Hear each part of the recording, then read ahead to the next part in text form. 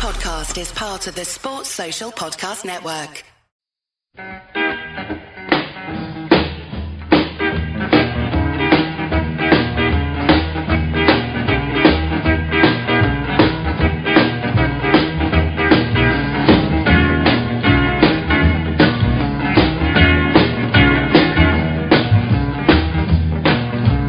Talk about people that you don't know. You jack all the time. Your head so hard you won't pay me no mind. Talk dirty, baby, talk all the time. Talk. Hello everybody and welcome to the latest edition of the Liverbirds. Yes, it's another international break and yes, we're back again to talk about all things Liverpool, both what's gone and what's coming over the next few weeks. And with me are our regular contributors, Randy and Molly. Welcome back, ladies. Thank you. Thank you.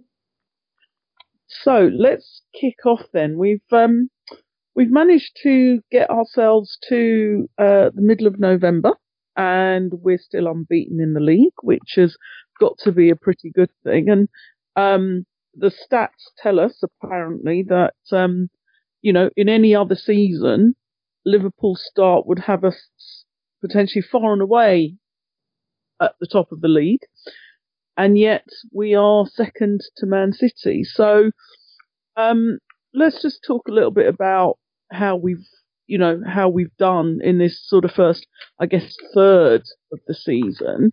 Any particular sort of reflections, Molly, from you over the last sort of few league games? We've played teams in theory we should have been beating, but in previous seasons we may have struggled. So your Fulhams, your Cardiffs, that sort of type of team.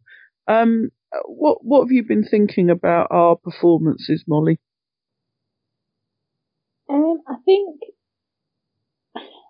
like you say, it's teams that we should have been beaten anyway, you could argue. But I think there are a few where we put in a pretty solid performance.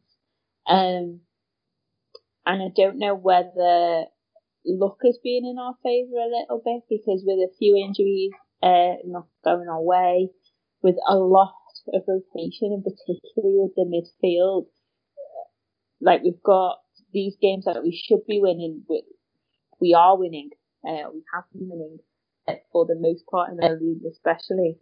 But I don't know whether it's kind of given Klopp a bit of he's got a lot of criticism as well for the amount of rotations I think that he's been doing. But I don't know whether he's just taking the opportunity to kind of do that whilst we're facing teams that we are able to beat. And in the midst to that, we played Arsenal, got a 1-1 draw, and that was a sort of different type of game. And I think people were thinking that game would suit us in terms of how Arsenal played football, that we would be able to hit them on the counter attack, because defensively they're probably not that strong. One of the things that sort of struck me, and when I was at that game, was you made the point about the midfield. We had a different midfield there, and we had Fabinho playing, and it's interesting because there was a sort of quite a big divide in terms of how people felt he played in that game. Everything from people saying he was, absolutely shite, to people sort of saying, oh no, you weren't looking at what he was doing off the ball. So in possession he was poor, but out of possession, he was breaking stuff up and getting tackles in. And I think he's quite an interesting example because we seem to have people in our customer base who just look at our midfielders and criticise them because they're not somebody else, which I find quite interesting. So I mean, I don't know what you think about that, Randy, but in terms of the midfield rotation piece, I mean, what have your thoughts been about Fabinho, and not Fabinho not being Henderson or Lallana or anybody else for that matter. But what you've thought of him as he's kind of been eased into the squad? I think he's a very interesting player and somebody we lacked when he's at his best. Like, didn't he play very well against Red Star at home? And he looked like the one that I think we have missed for a while. That could be very aggressive on the ball, goes for tackles, picks up the ball, drives through the whole midfield, goes for a lovely pass. And he can even do penalties and stuff like that. And he's a brilliant header. And as you said, even after the Arsenal game, when he was, in one's mouth, slaughtered, if you looked at his stats, he was working so hard without the ball. He was really, really disturbing the midfield, disturbing the defence and stuff. So I think we can get good use of him going forward. But I think he had to bend him in, didn't he? As you said, because of the rotation and people being injured, and he needed all that time. So he has needed to sort of get going a bit, and he needs matches. But I thought that in the Arsenal match, we all, him inclusive, we looked far too careful, not disturbing them enough, not using muscles enough, not being quick enough on the ball. So I don't know what happened in that game, because they looked like they played like we should play, if you understand me. And in the end, No, I do understand you, and yet, and it felt weird. It felt weird being there. It felt like we were definitely being put under a lot more pressure. And yet, when I looked at the you sort of reflect on the chances created afterwards. We were all almost matching Arsenal kind of blow for blow. So we weren't necessarily as prolific in terms of our attacks, but we did, we created quite a lot. And, you could argue we had a legitimate goal ruled out for offside. We had one sort of tipped onto the bar.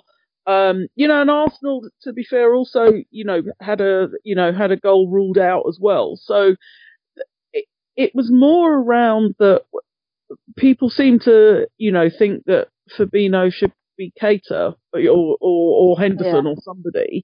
And he isn't. He's Fabinho. But we haven't actually seen, we haven't really seen enough of Keita yet. And it's been a shame that he's been injured. But in the midst of that, we have, you mentioned the Red Star Belgrade game at home, but we also played Red Star Belgrade away, and that was a strange performance. And we seem to, if I take the Napoli game and I take that game, we seem to have taken quite a different approach away from home this season, the Champions League, than we did last season. I don't know, maybe it was just because everything was a big adventure last time, but I don't know, it feels, to use one of your words, Randy, it feels like we're being too careful away from home. I don't know what you think, Molly. Yeah, and definitely with the Red Star game, where we are seems to be most prolific is the attack, and I think there was very, very few shots on target on that game even, which just isn't really, I don't think, the Liverpool that we've kind of come to recognise over the past couple of seasons. I think careful is a good word to use. Also, I don't know whether I'm not one to criticise Klopp at all, but there seems to be quite a few risks with the team selection. Bringing in quite a few not first team players in quite prominent positions. I think Sturridge started, Lallana, Matip, and maybe you're looking at that, squad rotation is important, but as I say, they're quite prominent, important positions. I like all three of those players, but there have been a lot of injuries, there have been a lot, not a lot of first team football. And so I think perhaps that may have played a part as well, kind of having kind of so many players who are not at this point accustomed to playing in the first team, to kind of travel that distance, have that really negative atmosphere, which is fine, you expect it in a European away, but I think it was quite intense from what you kind of saw on the telly and kind of heard about. And so maybe that played into it as well, but as I say, we just didn't seem to play like the Liverpool that we've come, we're kind of used to being a team that scores all the goals but also concede all the goals at the same time. And it was just kind of almost the opposite to that. I mean, I know we did concede 2 goals, but just that idea of, not having many shots on target, not being prolific in the final third, is kind of not what we're used to. And I think as well as obviously suffering that loss, there was that kind of added to it, like not even really recognising the team that was in front of us. Yeah, I think on certain occasions it's absolutely appropriate to criticise Klopp, to criticise any manager, and for my mind, he got the selection of the team wrong for Red Star Belgrade away. The bit that I'm sort of quite interested in was the decision not to take Shaqiri. And I know that there's obviously political ramifications for this, and we don't know, what advice they were given in terms of, either not taking the player or, threats being made against him, or whether he mentally, was in the right place for it. But what little I see from Shaqiri, it would seem to me that he might have taken that atmosphere and used it to inspire him in terms of his performance, and he's probably been one of our better performers over the last few games. So that I wondered about that decision in terms of what message it sent, in terms of whether you can get away with intimidating or threatening to intimidate players to stop a team bringing them with. But that's on the basis I don't know what kind of advice the club got, but I was surprised when they said they weren't taking him. And when it comes to Lallana, I just fundamentally believe that as a team, Liverpool have evolved past what Lallana can offer us over the last 2 years or 2 and a bit years that he's been injured. He was good for us for a small period of time in 2016. And probably one of our better players in that sort of under the Brodge, but I don't know. I don't see that he is somebody that adds anything to the team when he plays, other than a Cruyff turn every now and then. And frankly, we've got other people who can probably do that better. So that I'm not convinced about Lallana playing. Matip, yeah, when we've talked about him before, for a guy his size and with his build, he just seems to be weak to me, and I don't bring him on with 3 minutes to go when you're leading 2-0. Just I kind of yeah, I don't get it if I'm honest. So I just I suppose to come back to your point, Molly, I think it's entirely appropriate to give Klopp criticism for that game, because I just think it was it was a bad choice. It was a bad lineup, particularly in that sort of atmosphere. And the thing is, I guess you don't know, do you? If Sturridge had taken that early chance and we'd gone 1-0 up and maybe quietened the crowd a bit, you don't know what would have happened. But yeah, it's weird how our home and away performances seem so different this year in the Champions League, and I suppose I'm interested in that in terms of what we've got coming up. So once we get past this international break, we obviously have Watford away, which I don't expect to be an easy game, and then we go to Paris to play PSG. And I mean, I don't know how you feel about that game, Randy. You know, I'm not going to tell you what I think. I'm going to ask you what you think before I tell you what I think. But that is obviously a very important game in terms of how our group is now looking with the last set of results. Yeah, and I think it's very interesting, as you said, because we've got Watford before that, only a couple of days before PSG, and Watford should not be taken for granted. You know, that is a difficult team. I think they're above both Man U and Everton in the table. They've been doing very well. And so who are we going to play? Are we going to do our best team for that match? Because we want to be staying at the very top of Premier League. And then 3-4 days later, we're going to have to take our first absolute best away team away to Paris. And that's going to be so hard. So when that's said, because it's going to be like this sort of final of the group feeling, against PSG, and we need to be absolutely at it. And I think definitely we do need to have our strongest team, and not just our strongest team, but our strongest team that understands what goes on. But we seem to be able to work up this energy around all the Champions League matches. But as you said or pointed out, that we seem to be doing worse away this time. So I think that's going to be so important how we start that match. And it could go either way, because PSG, I believe, is not as strong as Napoli. And you can see the last game they played together, Napoli managed an away goal and actually made our group so interesting. So I think we have to start, and hopefully with no more injuries. We haven't got time for it. Hendo is out, apparently.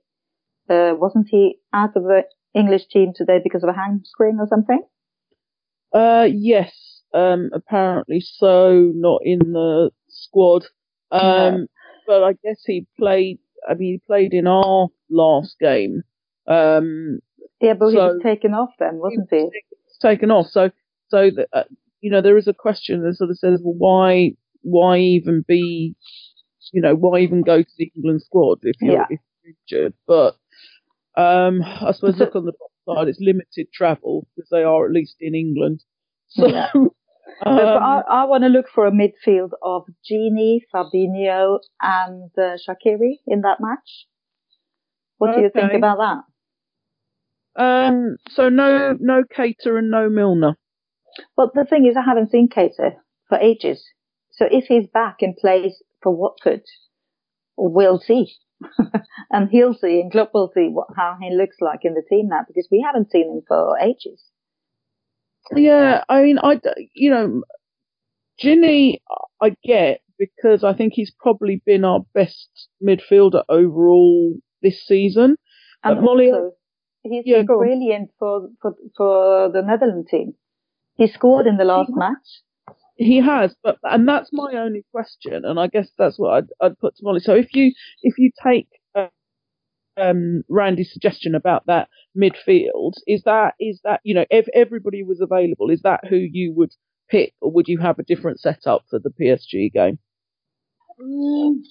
I think Fabinho is improving with each game, and I think he's bringing. He's causing kind of mixed reviews, as I think what he said, but I do think he's bringing quite a lot to the game. So I kind of want to see him play more and more. Like I think I read somewhere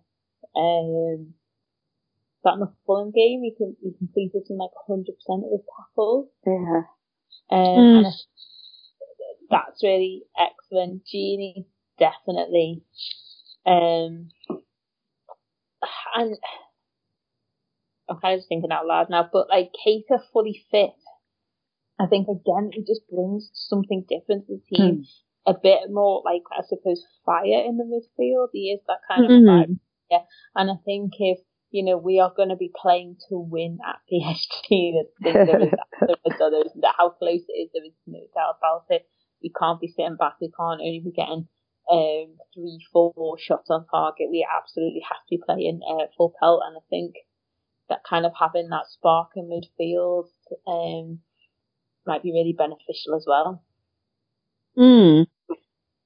It's an interesting conundrum, because I think I personally would probably have Fabinho in there, and that's also because if anybody in our team knows how to pay at PSG, he would be one of them, having come from Monaco. So I feel that he would. He's well versed in most of the players at PSG, and I know they've sort of signed a couple, but broadly in terms of that team. So that would be he would be in there.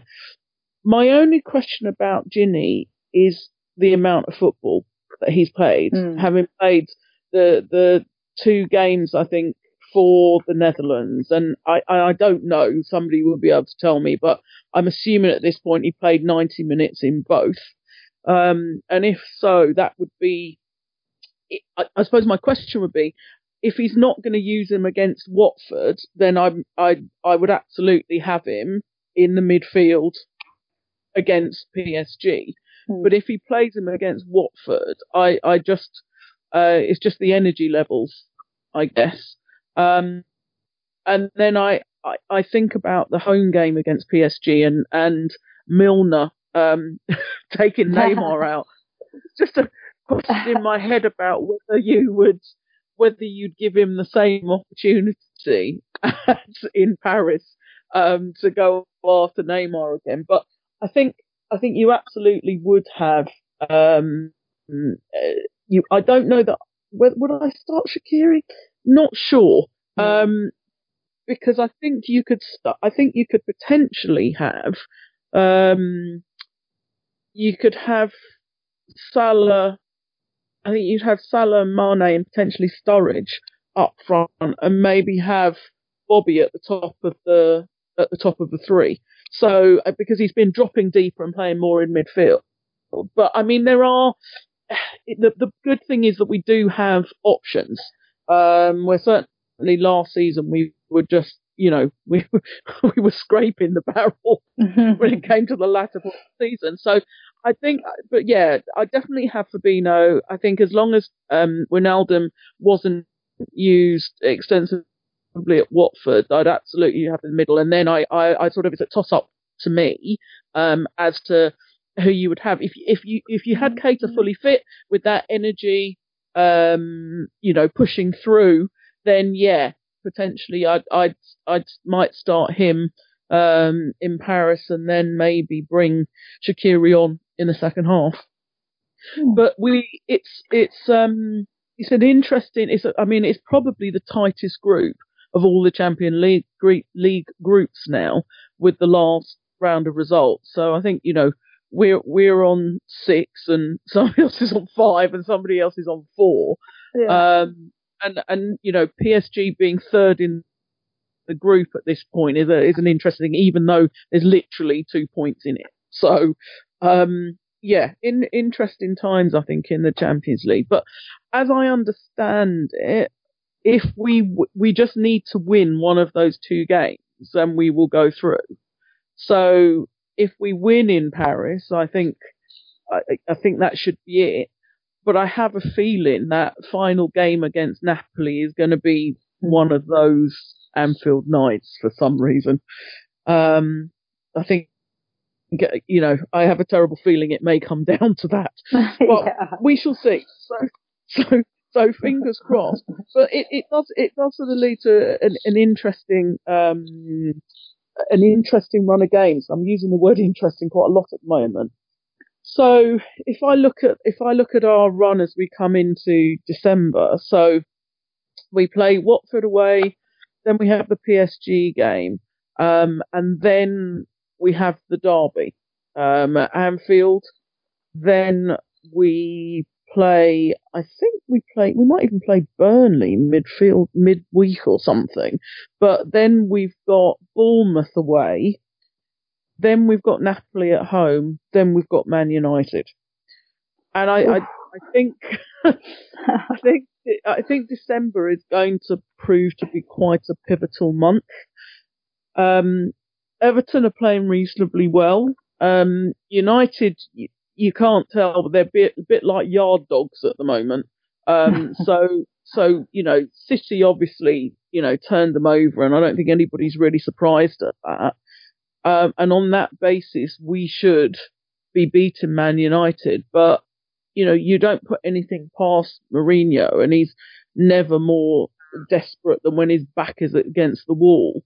So depending on the results leading up to that, obviously you would hope that he's still in charge, because it would be even better beating them with him being in charge. But I'm thinking this is going to be a really pivotal month. If you had to pick a particular game in there that you're either most looking forward to or most worried about, what would you pick, Randy? I think I would pick the Man United match because, as you said, and they could be playing really, really bad, and they could be doing stupid things against other teams, but there's something seems to happen when they meet us. And that also comes down to Mourinho, isn't it? I mean, it's just this feeling around it. It's home, isn't it? Yeah. And they sort of tend to... Sorry, is it Anfield? Yeah. So... I haven't got a good taste about that one at all. And remember, after that is the Wolves as well, and they've been really good lately. So I hope it doesn't come down to our form in general, because I think the Everton match is going to be, because it's a derby, everyone seems to get energy for that one, and we're going to win. And then it's Burnley and Bournemouth, which is like those banana skins, maybe. And Napoli, it goes for itself, because that's going to be, as you say, I actually think it's going to be like the final of the group match. It has to be, being Liverpool. And then it's Man United. So, I think if we get a good run before that, we could really do well. If not, it's going to be scary as something. Something very scary. Every scary is a really scary thing. Yeah. Molly, what about you? Because you'd normally be here, obviously, for the derby. So I guess that in a weird way, that's going to be strange for you, not actually physically being here for it. Yeah, it has been a bit weird. For me, like, the derby is the worst one. Yeah. That's the one that I don't even look forward to, even though in history we are like well on top. But also there's a good, it's where we live in our kind of flats, there's kind of an interesting mix of football fans, which is quite nice. But we kind of have agreed that normally we all sit and watch the football together, whatever game's on, but we agreed for the derby we probably should separate. Make like 2 different flats. Oh, I think it's fair enough, because it can get a bit emotional. Just so that we all stay friends. The one for me though, I'm looking forward to the next game. Because I think we're going to batter them, and I'm excited about the prospect of battering them. Oh, especially with Mourinho, just kind of, I don't know, methodically losing his head as he does so at this point in the year, or in kind of his third season blues. I'm also quite excited because I've come home kind of mid-December, so I've had a text from my cousin. So it's Wolves away, isn't it? We play about the 20th, the 21st, I think. It's the Friday night game. Yes, so I've had a text saying he's got a spare for that game. So I'm very excited because that's going to me. and obviously get to a few home games as well. So for purely selfish reasons, there are a few other games I'm looking forward to because I'll actually be there. Oh, that's good for you. The first time in 15 years or whatever, not actually having been at these games, it'll be a bit special to get back. Even though are you going to be there for the Man United match? What date is that? It's 16th. Yes, I will be. Wow. We've only got flights, to be honest, so we've only just kind of worked out what we're doing. But yeah, I think the derby will be the toughest one. Yeah. But I think United, I think they're there for the taking. We're due a victory over them. Yeah. And that's the one I want. I could even live with us, you know, I could live with the derby being a draw if I knew we were going to batter United. I mean, I want to win all of our games, but you know, if dropping 2 points against Everton meant that we got to, you know, beat United 4-0 or something, that would almost be worth it. I mean, I almost clearly, but you know, we Fulham lost their manager after the result against us, and they've brought Ranieri in. I'd love to think there was a symmetry potentially with United. I mean, obviously, I would like Mourinho to stay for the whole season, but if he got sacked on the back of us beating them, that would be nice. That would add an extra little present in my stocking for Christmas. It'd be lovely. It would, and I haven't gone through every single game in December, only because, you know, we've only got so much time to talk about everything. But you're right, Molly. You know, we play Wolves, then we've got Newcastle at home, and then Arsenal at home on the 26th and the 29th, and then straight in the new year we play City away. So it doesn't stop. The games do not stop coming. And that's why, you know, even though I hadn't particularly mentioned those games, this is why I think December is going to be a really critical / pivotal month for us. If we come out the end of December and we're still unbeaten, I think we should be really, really, really pleased with ourselves. Because I think that's a tough run of games, but this is what you want. At this point in the season, you want games to mean something, and you want to be where we are in the table in terms of, you know, going hammer and tongs at it with City and you know, Chelsea, because they're not that far behind, obviously. And it seems to be, you know, every few games one of us draws and then the other two win, and you know, so on and so forth. So yeah, I think December's gonna tell us an awful lot.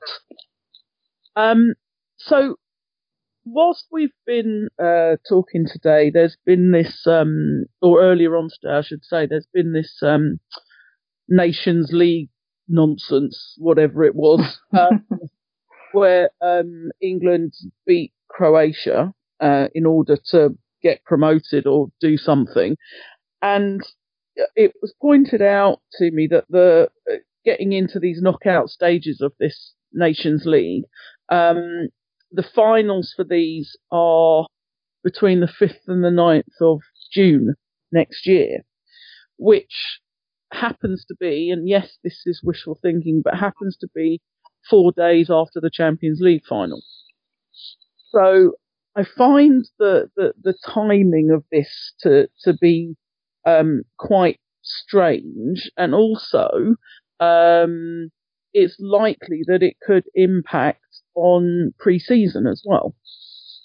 So I find myself, on the basis that I didn't think we needed another competition anyway, already thinking it was utterly pointless, and now getting myself really annoyed about the fact that we might have a number of players. So Croatia won't be won. I think because England beat them. So that means potentially Degsy gets the summer off because they get relegated or something. But if you're talking about England going further, then you're talking about Gomez, Mercy Sturridge, possibly Henderson, Alexander-Arnold, all impacted. Switzerland are playing Belgium later or tomorrow or something. If Switzerland get through, then Shaqiri is potentially impacted by that. And you know, like you said, the Netherlands, you've then got Van Dijk and Wijnaldum. The only ones who potentially aren't impacted are our Brazilians, but I don't know if there's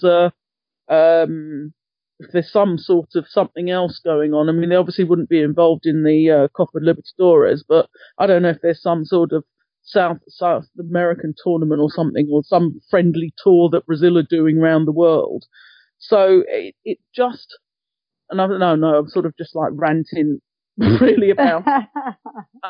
I mean, have either of you been, seduced by the Nations League? Has it, proved its sort of worth or attractiveness to you? Maybe I'm a lone voice here, just thinking it's an utter waste of time. So, has it impinged upon you?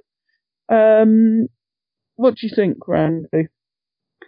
I haven't really studied what this means, so nobody really seems to understand the whole tournament thing. And I guess from a Norwegian point of view, it's like all the small teams, the crap ones like us and stuff, this should be an opportunity to us.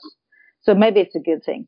But after what you just said, we're ending up with a summer that is without tournaments being filled with tournament stuff again. So if that interferes with our pre-season, I think it's completely rubbish. And I just don't understand it, because how many matches are these players going to play? They are humans, you know. I think it is a strange thing, and I really hope it doesn't affect us as much. But when you start listening players, you see it could in the big time. But also, I certainly hope we have this problem, if it is a problem, because that means we're in the Champions League final. So I certainly hope we have that problem, and I also hope that it won't affect us as much as we think right now, because I think the players need to be rested. We could see that after this summer. You could, yeah, you absolutely could with the World Cup. But Molly, I mean, I thought part of all of the stuff that they were doing was trying to regulate the international calendar, which was part of the reason why they moved the Africa Cup of Nations to the summer. So actually, you, instead of, you disrupting the league, sort of January, February time, you had the same thing. And like I said, I'm sort of struggling a bit to understand why you're shoehorning something else in. But like I said, maybe it's just me, who's sort of not been enamoured with this Nations League thing. So have you been following it, or have you got into it? No. Barely knew it was happening. Like you say, like, it feels like the World Cup was hardly any time ago at all, and I think a lot of our players did suffer with it. Not suffer might be the wrong word, but we did talk about kind of like fatigue, World Cup fatigue, and I do think a major competition every 2 years is enough, because we have the World Cup, we have the Euros, and I think a lot of players do kind of like, it does play a massive part. I think sometimes we forget they are people as well, and that actually, like, they do need, at some point they are going to need to kind of rest and recuperate, like any of us do, and to kind of, like you say, they're just shoehorning it in. I barely knew it was happening. No one's been watching it anyway, even people that didn't know it was happening. So you know what I mean? It is a little bit like, it's exactly what you say. he, he wanted a winter break so they could have a break, not so they could have a load more pointless tournaments in. Yeah, that it's pointless. that's the thing is around. It's more games, and in between these Nations League games, then they're also playing friendlies as well. So, one game means something and the next one doesn't, which I also am not convinced is necessarily the most useful way to structure it. But we appear to be stuck with it for the time being. Again, I just hope that our players don't get injured and they come back in one piece and they haven't been travelling too far. And so I think that's about all I can hope for at the moment. But coming back to the league, which we will be coming back to next weekend. So there's been a bit of Twitter or chatter on Twitter or stuff and thing around two things really. So one which I think has certainly overshadowed the other. So first they announced the new chief executive to replace Richard Scudamore. So we've got our first female chief executive of the Premier League, who's coming from kind of media and that sort of TV background. So I think it will be interesting to see what dynamic she potentially brings. But on the back of that, so the outgoing chairman, Mr. Scudamore, we've had this whole thing around all of the clubs going, oh, you know what, we should, this is like the worst sort of collection and card going around an office you've ever seen. So he's done a brilliant job. Let's all have a whip round for Richard. What do we think is a decent amount to put in the card? Oh, I know, $250,000 each. Yeah, because like he's just been brilliant, and I think to myself, well, it's like, and I know that there were a number of clubs that weren't happy with it, and apparently it didn't go to a vote, because I suspect there would have been a number of people who voted no. But it feels really distasteful to me. I think there is a optical side to this, which is this is coming out at the same time as we have a UN report about the worst child poverty in 100 years in the UK, and you've got sort of local groups and whatever collecting for food banks all around the country, and we're talking about giving a guy who earns circa with bonuses and everything circa £2 million a year, a £5 million leaving gift. But also it's what else could you do with that money? And on the WhatsApp group, and I don't know if any of you follow this, there's this conversation about, what other sort of chief executives or commissioners in other countries, particularly in the US, earn, which in comparison, Scudamore probably earns a pittance. Well, I'll say a pittance in inverted commas. So I think the commissioner of the NFL earns, I don't know, $30 million a year, $40 million a year or something. The bit that I suppose I'm struggling with, and I just sort of welcome your opinions, is if he, as part of his remuneration package, he was due a bonus, right, which sort of says, these are your objectives, these are your targets for the financial year in terms of which you leave, and if you hit these, you get 10, 20, 30, 50, something, whatever it is of your salary or whatever as a bonus plus, whatever else. I don't have any issue with that if the goals, objectives are stretching and they're properly measured, and if the guy's delivered what he's supposed to deliver, then reward him for that. I struggle a bit, which is, let's all have a whip round because he's a really good guy and he's made us a shitload of money. so let's give them another 15 million quid each out of our own coffers. That's the bit I'm sort of struggling with. So I don't know. I sort of put it out there, Molly. I suppose I'd sort of welcome other opinion. You know, if you agree with me, fine. But if you have other opinion about it, then please tell me. It feels weird to me. It feels weird, and I think one of my big issues with it is, you know, right, I'm not one of those people that are like, it should only be locals going to the match, right? I'm not saying that at all. But I worked in an area in Liverpool where so many of the children were massive Liverpool fans and they couldn't afford to go to the match. Mm. And so when you look at the Spirit of Shankly, is it that organised the food bank outside? When you've got children who can't afford to go to the match, but they're diehard Reds, and they're growing up in the city. I think it is. Yeah,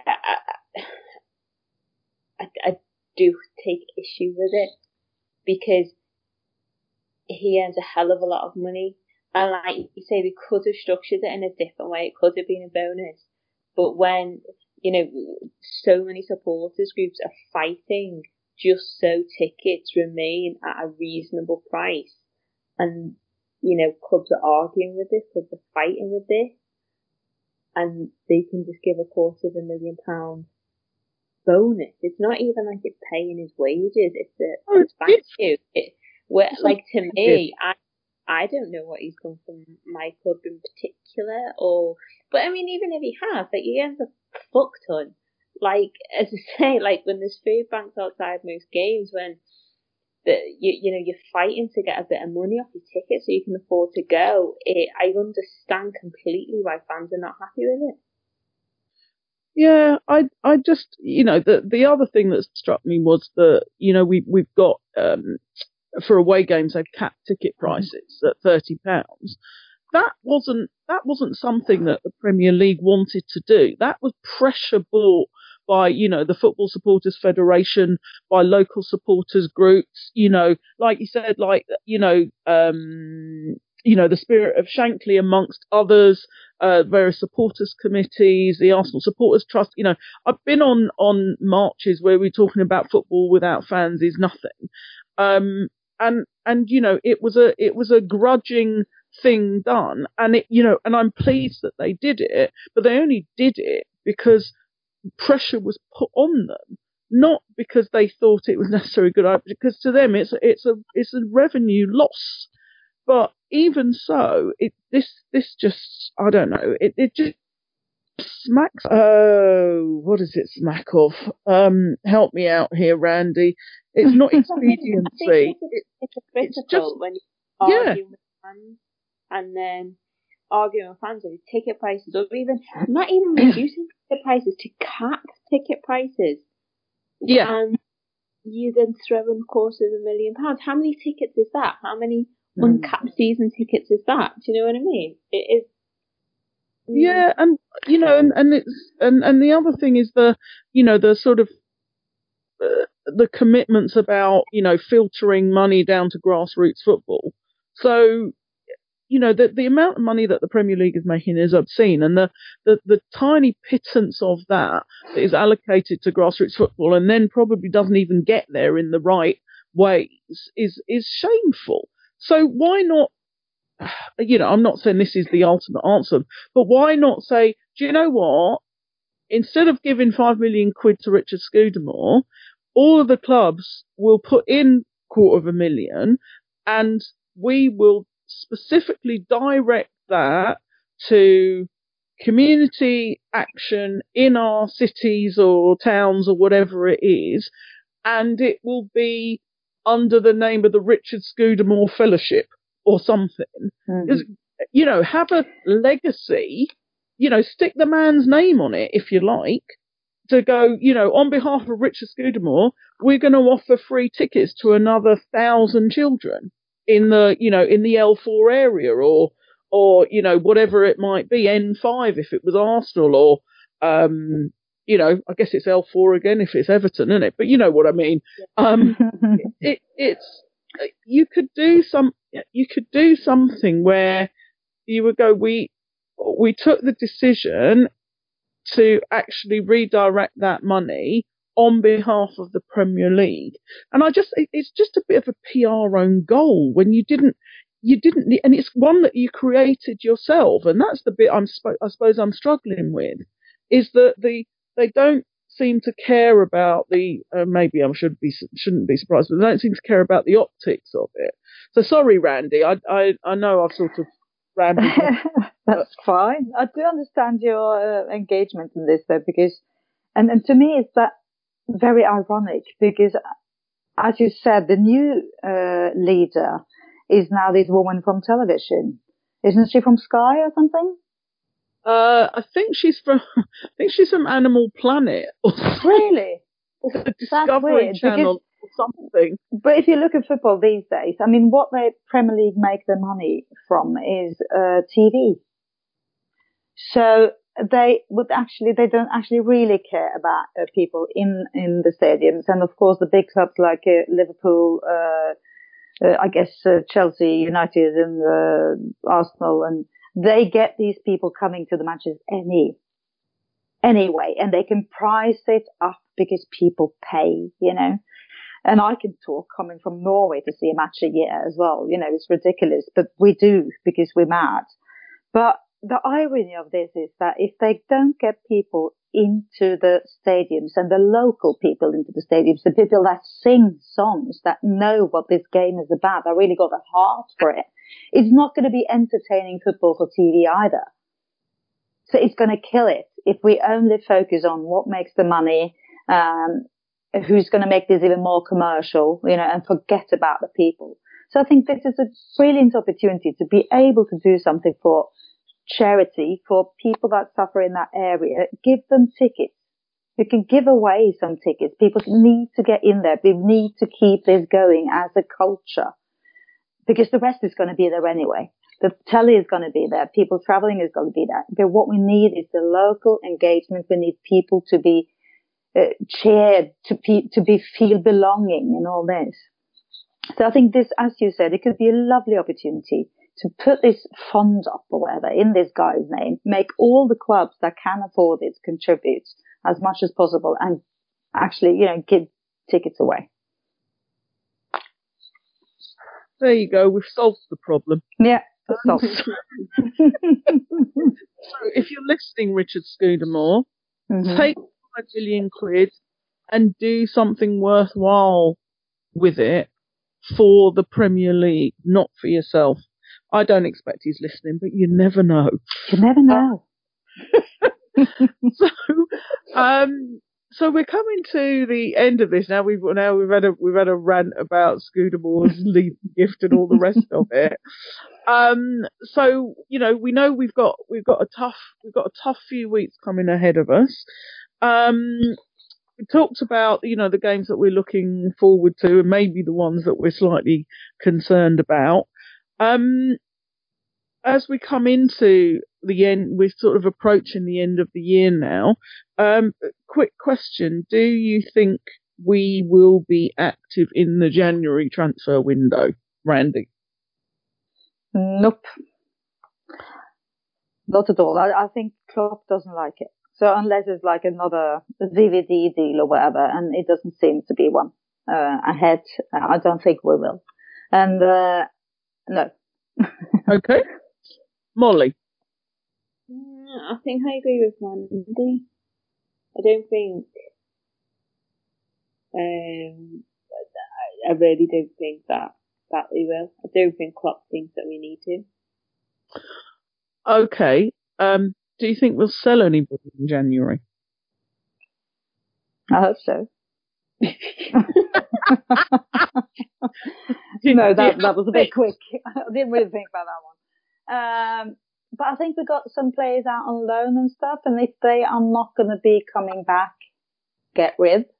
On the other hand, I think we got so many exciting players out, so I'm not quite sure. But maybe that guy that we can't even remember the name of.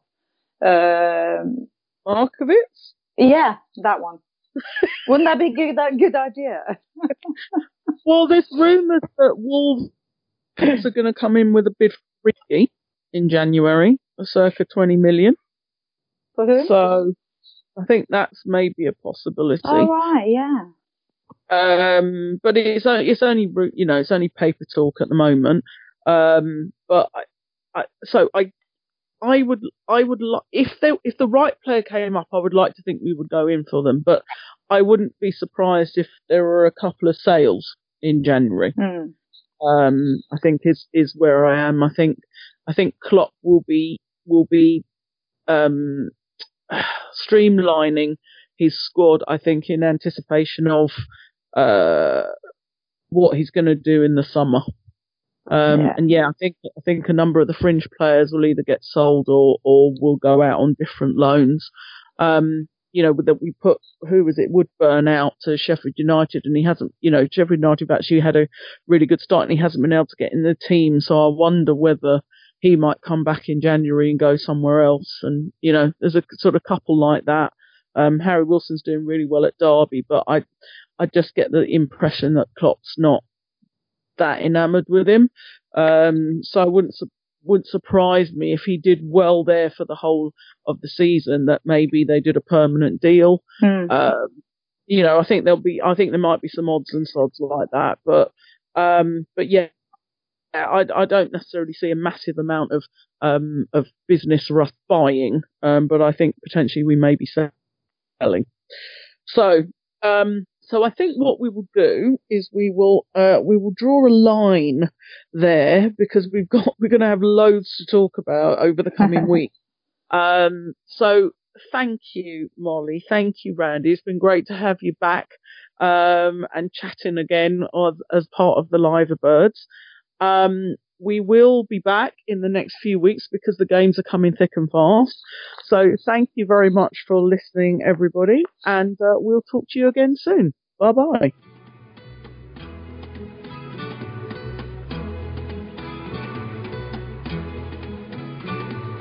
Life goes on day after day. Hearts torn in every way. So ferry cross the Mersey, 'cause this land's the place I love, and here I'll stay. Sports Social Podcast Network.